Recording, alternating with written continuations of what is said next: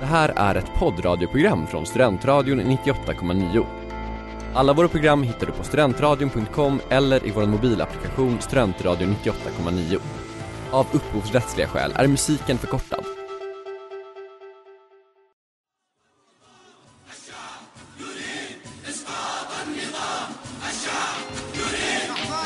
In the field of human conflict, but so much owed by so many to so few.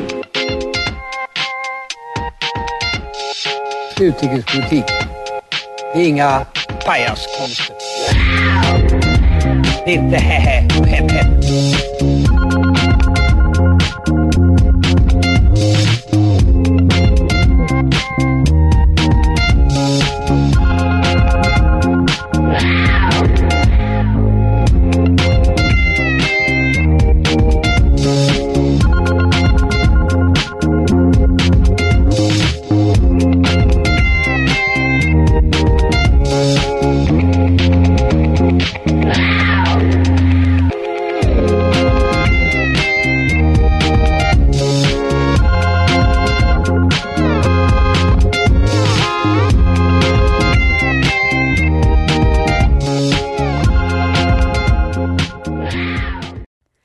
Hi everyone and welcome to this episode of Radio UF. My name is Amanda and today in the studio I have with me Melker. And we'll also have a guest or our US correspondent via Skype with us later today. By that you maybe got a hint that this week's episode will be about the US and the US election that will take place in just a couple of days in the middle of a global pandemic as well. And, well, some natural questions raised then is, will people still be able to vote, and how does the US voting system actually work for us in Sweden that might not know it that well, and what is the situation on the ground, more specifically in Massachusetts, where Chris, our correspondent, is. And so these are some of the questions that we will try to answer during the episode today. And Melker, what more specifically are you going to talk about? Yeah, I'm going to be talking about the structure of the US electoral system, which is kind of complicated, but I think I'll manage to go through it in 4 minutes. And of course, we can't forget, we're of course going to talk about who do we think is going to win and why do we think that will be the case. And I think it's going to be a good episode.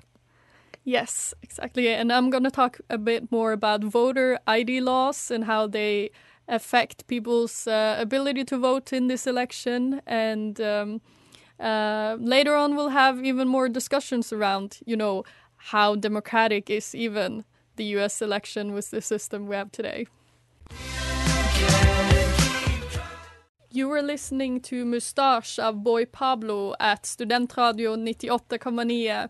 Welcome back to Radio UF, where today we're discussing the US election and the US electoral system. So Melker, would you like to tell us a bit more about how their system actually works?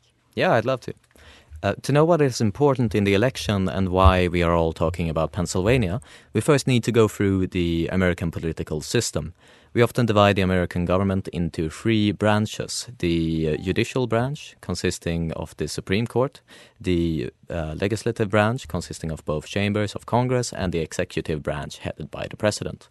The president is elected every 4th year via the 538 electors in the electoral college. Each state gets a set number of electors based on their state's number of lawmakers in Congress.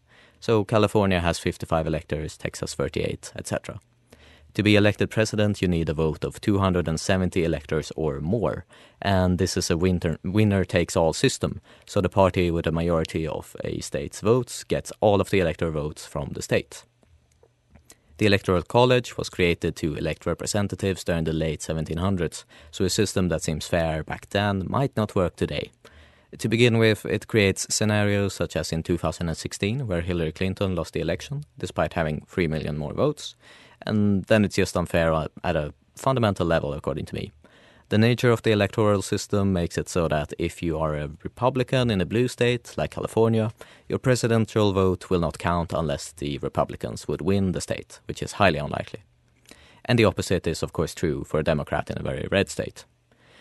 And these are arguments that there are arguments that the electoral system guarantees representation for the smaller states, but they are still only given 1 or 2 electors out of 538, so the smaller states are still underrepresented, and I still think the system is unjust. Now, the president and vice president is very important, but to get things done, you need to control Congress as well. In the United States, the legislative branch or Congress, as it's more commonly known, is divided into the Senate and the House of Representatives. Americans can vote for their preferred presidential candidate once every 4th year, so 2016, 2024, and they vote for their preferred representatives in the House of Representatives once every 2nd year, 2020, 2022, 2024. It sounds easy, right? Well, we are just getting started. Congress as a whole is made up of 435 representatives in the House of Representatives and 100 senators in the Senate. This means that there are 535 congressmen in total. Whilst representatives have a mandate of 2 years and are elected every election, the senators have a mandate of 6 years. This means that the senators are split into groups of 33, which get re-elected every 2nd year. And let's call these 3 groups A, B, and C. Senate Group A is up for election in 2020. Group B are elected 2022, and Group C during the election 2024. And A again in 2026. To sum up, every election is very important. Americans decide every 2nd year to fill 468 seats.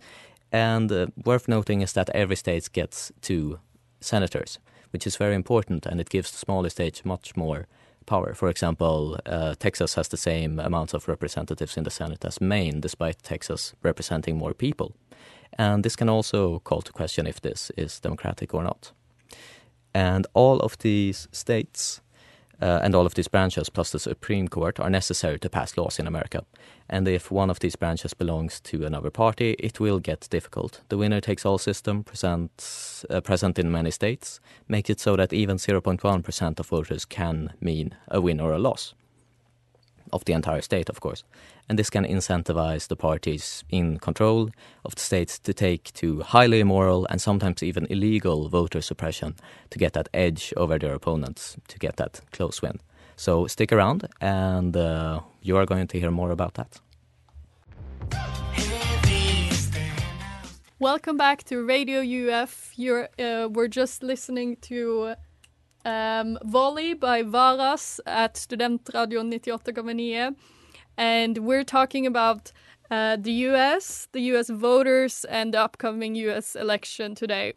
And one of the things that have been very much discussed both for this and previous elections are the voter ID laws that are implemented in the different states in the US. And they really differ between the states, but as many as 36 states have implemented some sort of ID laws in their state when you're going to cast your vote.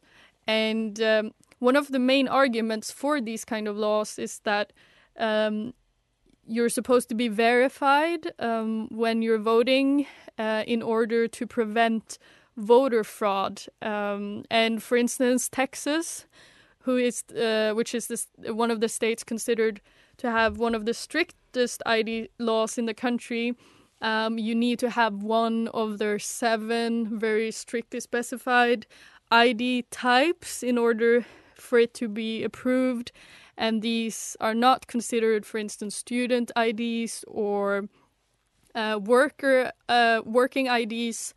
While on the other hand, like California and New York, they don't have any ID requirements when you go to cast your vote at the ballot box. It really, really differs. And like I just said, the main argument is that it's supposed to protect electoral fraud. However, it's very, very disputed if this is actually considered a real problem in the US today. President Trump claims that it's a huge problem and that in 2016 millions of people voted illegally, but he has not given any evidence or report or anything that supports this claim. And for instance, the Brennan Center for Justice at the NYU Law School, they, on the other hand, state that the voter fraud is on a rate between, hear me out, 0.00004%. Massive issue. Yes, Massive. exactly. And 0.0009%. So according to them, it's quite a small percentage of the votes that are considered fraud. And this is not only this Center of Justice that had concluded with this. Also, Loyola Marymount University states that there's only been, and I quote, 45 credible allegations of voter impersonation in the U.S., which is quite little considering that this is the specific issue the voter ID laws are supposed to hinder. And then, of course, we get to the question of what are the consequences of these very strict laws. Well, first off, it ends up being people that are not able to vote because they don't have the valid ID. It can also take up to several months to get a hold of this type of ID, and also even cost money, which might, be a hindrance for people, and they lose their incentive to vote, but also their direct ability to do so. And we can, of course, ask the question if the election results would actually be different if everyone in all states had the chance to vote on equal terms. So yeah, stay tuned and we'll talk more about voting in the US election in a bit. You just heard Daydreams by Easy Life, and we are going to try another technical thing now. Let's start off. Who are you, Christopher Nolan? Your turn to respond is now. Can you hear me? Yes. Yeah. All right. Yeah. So just to introduce myself a little bit, I'm an American who was an exchange student at Uppsala this past spring during the obviously ill-fated spring 2020 semester. I was in Uppsala for about 2 months before my exchange got suspended, and I needed to return to the U.S. because of coronavirus. Okay, nice. And now you're based in the state that I'm having a very hard time to pronounce, Massachusetts, I think. And what do you have you voted already? How is the situation at the polls? Are many people voting now, or are they waiting until the election? So it varies a lot moving across the country. The election is already in full swing. There's so much early voting going on. And it's such an unprecedented election because of the COVID-19 pandemic. There's more early voting than there ever has been before. And unfortunately, with all of the voter suppression that's also accompanied this completely unprecedented election, there's people outside standing, waiting to vote for upwards of 10 hours even. There's been reports of that. And again, that varies a lot going from state to state. For example, where I am in Massachusetts, voting it's easier to vote here than almost anywhere else in the country because there's a lot of polling places. There's very little voting suppression. But if you move into some states, particularly ones with more Republican control, and a lot of these are also very important swing states, there's been active efforts to suppress the vote and keep fewer people voting because the party knows that Trump is not popular, and the only way that they can win is if fewer people vote, unfortunately. All right. I think we are getting to know the new system. So now I think we can have a little bit more of a conversation as well.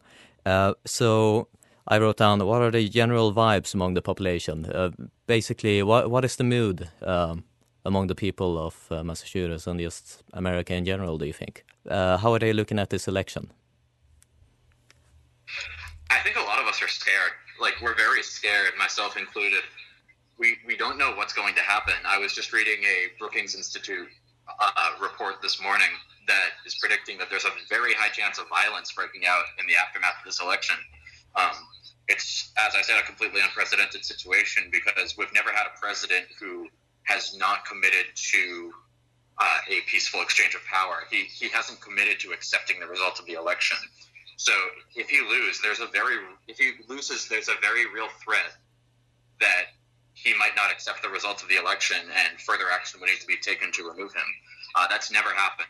He's the 45th president. Every single one before him has left peacefully. It might be interesting to see what happens this year. That might be a broken trend. Yeah, let's hope that's not going to be the case. Additionally, the main issues of this election, to move it to back to that one, do you think that it is... do you think the issues are running this election, or do you think that this is more a referendum on Trump and his past 4 years, or are we more... Is there any... When people vote for Biden or for Trump, do they vote for hope for the future, or is it a test of Donald Trump's time as a president? I think there's a lot of issues ingrained in this election, and that we're really choosing the future of America and the future of the entire world, for that matter, with this one, more so than possibly any other election, definitely in my lifetime. There are so much on the line here, and I really can't overstate that. For just one example, on climate change, the Paris Agreement, who we vote for in this presidential election will determine if the U.S. stays or leaves the Paris Agreement. Biden has pledged to put us back in the Paris Agreement, while Trump, as you probably know, has agreed to pull us out. And the deadline is right after the election and the inauguration. So if we elect Biden, we will be back in the Paris Agreement. And that's just one example where the future of the entire world is really dependent on how the U.S. votes, and how the U.S. votes is dependent entirely on a few swing states, and that's why they're getting so much media attention right now. Yeah, it always tends to be the same states and the same focuses as well. And I truly agree that climate change, we should have done something about it like 30 years ago. And now it is extremely important just for a European, and not only that, but America as an actor in the world as well. It all depends on the presidency, and it really is important for the majority of states. America is very influential. And we are very happy that we have gotten the system working, but now we're going to have to take a short break, and we'll be back in just a couple of minutes. You were just listening to Andalusia at Studentradion 98,9. We're Radio UF, and today we're talking about the US election, and with us we have Chris in Massachusetts. Chris, before we started this radio live recording today, you mentioned a bit, that there are many flaws in the US system, and so I'm curious to hear, how democratic would you actually say that the US system is as it is today? I think it's definitely not as democratic as it claims to be, for sure. When it comes down to it, the inequality of how much one person's vote is worth from state to state is absolutely wild. Living where I do in Massachusetts, our votes in this state are essentially useless because Massachusetts is a very consistent blue state. no matter what happens, it hasn't voted red in, I believe, over 35 years. So we consistently back the Democratic Party, and that means even though I already have voted, and I did vote for Joe Biden in this election, there is very little worth in somebody's vote here. Whereas in states that are close enough that they have the potential to go either way, like Pennsylvania, Ohio, Michigan, those states, an individual vote has more sway, because if more people turn out to vote for one side, or if one party is able to energize more than the other, that could sway the election. We've seen Florida be a very essential swing state. For example, back in the 2000 election, about 237 votes made the determination in Florida that George W. Bush was president, and that got us the future that we have today. So I think, in short, our system of democracy in the U.S. is not very democratic at all. It may have fit better during a time when the individual states weren't necessarily as strongly part of one union as they are today, because there was a lot of emphasis on individual states having governing rights back in the 18th century. But at this point, when there is so much linking the states together, it really seems unnatural for somebody in a rural state for their vote to be worth so many times more than somebody in California or Massachusetts.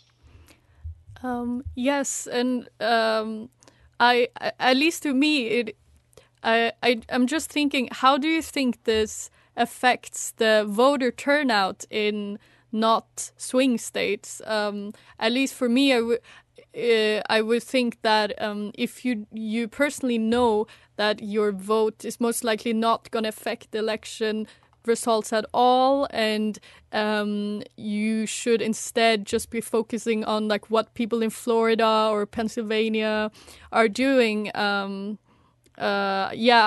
do you have any thoughts on that? How do you think this affects Americans, especially in non-swing states? Yeah, I think it's a lot of people that live in states that are very solidly one way or the other, that they don't really feel their vote has a lot of potential to count, probably don't vote. And that's an issue that needs to be addressed. But at the same time, their vote wouldn't make that much of a difference in the election if the state is so far slanted one way. I know that in 2016, there were some states that were assumed to be safely in the bag for Democrats, that Hillary Clinton and her campaign arguably neglected, like Michigan and Wisconsin. Those had gone for Democrats for decades, but they were moved enough by Trump that they switched to voting Republican. And it's going to be a question of how they vote. But going back to people that live in states that are not swing states, I think a lot of them really aren't incentivized to vote, especially if their vote would involve waiting in line for hours. Thank you so much. Now we'll have some music and we'll be back in just a couple of minutes. Thank you, Chris.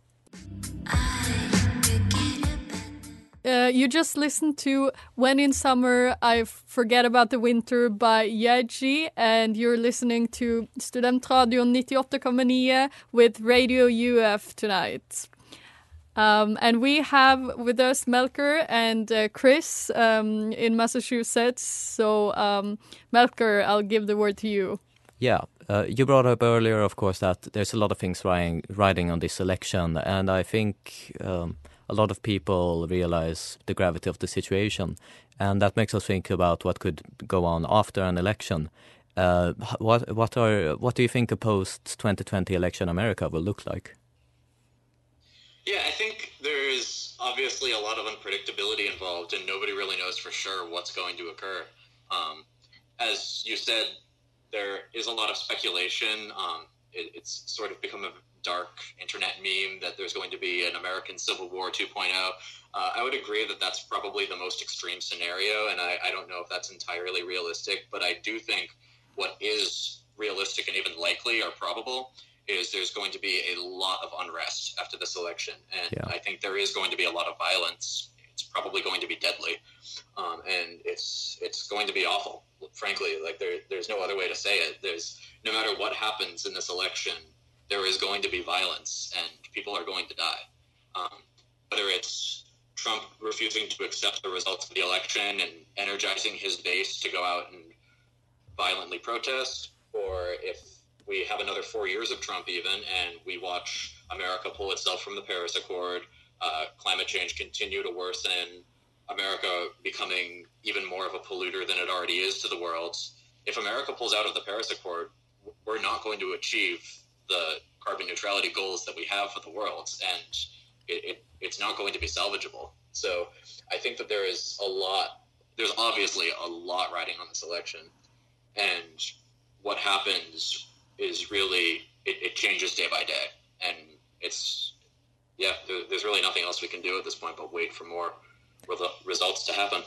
Yeah, and I mean, even at least, as you said, the whole Second Civil War, although America is very polarized, I still would hope that it hasn't reached the level that a lot of people are ready to die for Trump, to lay down their lives for him, basically. We can hope, at least. But I think this is a very important election, and that's said for every election. But just for the democratic heart of America as well, will the new Supreme Court stop counting votes if Pennsylvania isn't turning out the way the Republicans want it? It will be a nail biter, for lack of better words. Yeah, I agree completely, and I think that the nomination of Amy Coney Barrett to the Supreme Court was just another pillar in making sure that the Republicans have the advantage in this election. They're completely desperate. It's very obvious with how desperate they are to repress the vote, and the fact that we've already seen what happens when a Supreme Court is able to decide a presidential election. It happened in 2000. 2000 was one of the most extreme presidential elections we've had in the U.S., and I think this one is going to very probably top it in terms of just how wild and unpredictable it is. 2000 was such an incredibly close election, and it came down to just absolutely hair-splitting thin numbers in a number of swing states, like Florida, for example. And because they voted the way they did, or likely there was vote repression in that election too, we ended up with George W. Bush, despite the fact that Al Gore won the popular vote. And we're seeing that happen a lot, where the person who wins the popular vote loses the Electoral College, because on a state-by-state level, they're not winning, because Democrats are more concentrated in urban areas. And I think that there's going to be a lot of consequences of that. And once again, by next week, we might have a better picture, or we might be even more confused about what's going to happen. Yeah, and on that, we are running out of time, but we do have time for a last sentence, basically. We can, of course, hope that there's a very distinctive win for Joe Biden on Election Day, so that there isn't going to be this week-long recounting project that will, without a doubt, cause some kind of interference. And that's the best I can say right now. Do you have anything that you would like to add before we close off this episode, Chris? I think just kind of there's unfortunately not much we can do about this right now. People with positions of a lot of power have control of so much in their hands, and it's really a sad feeling to be in America right now and watching this happen. Watching the unrest, you can see neighbors pitted against neighbors. You can see fights breaking out in the streets, even in relatively quiet neighborhoods. There's people that are not talking with their neighbors anymore because of how polarized everything is. And unfortunately, that's just kind of become the normal now. And we're going to have to see what happens after this election, because I don't think, regardless of what happens, America is ever going to be the same after this. Yeah, we can. I think the best thing to do is hope that this will be, if not a wake-up call, then a reevaluation, that we've been standing on the brink and took a step back. At least that's what I'm gonna hope for. And we might see results by next week, this time, if everything is counting as it should. But thank you so much, Chris, for joining us. And with me in the studio, we also have our host for the episode. Yes, I also think it will be very interesting to see what's going on in the US and will be going on for the next couple of weeks. So I guess we will just have to stay updated on that. And thank you so much for listening tonight. Yes. Goodbye.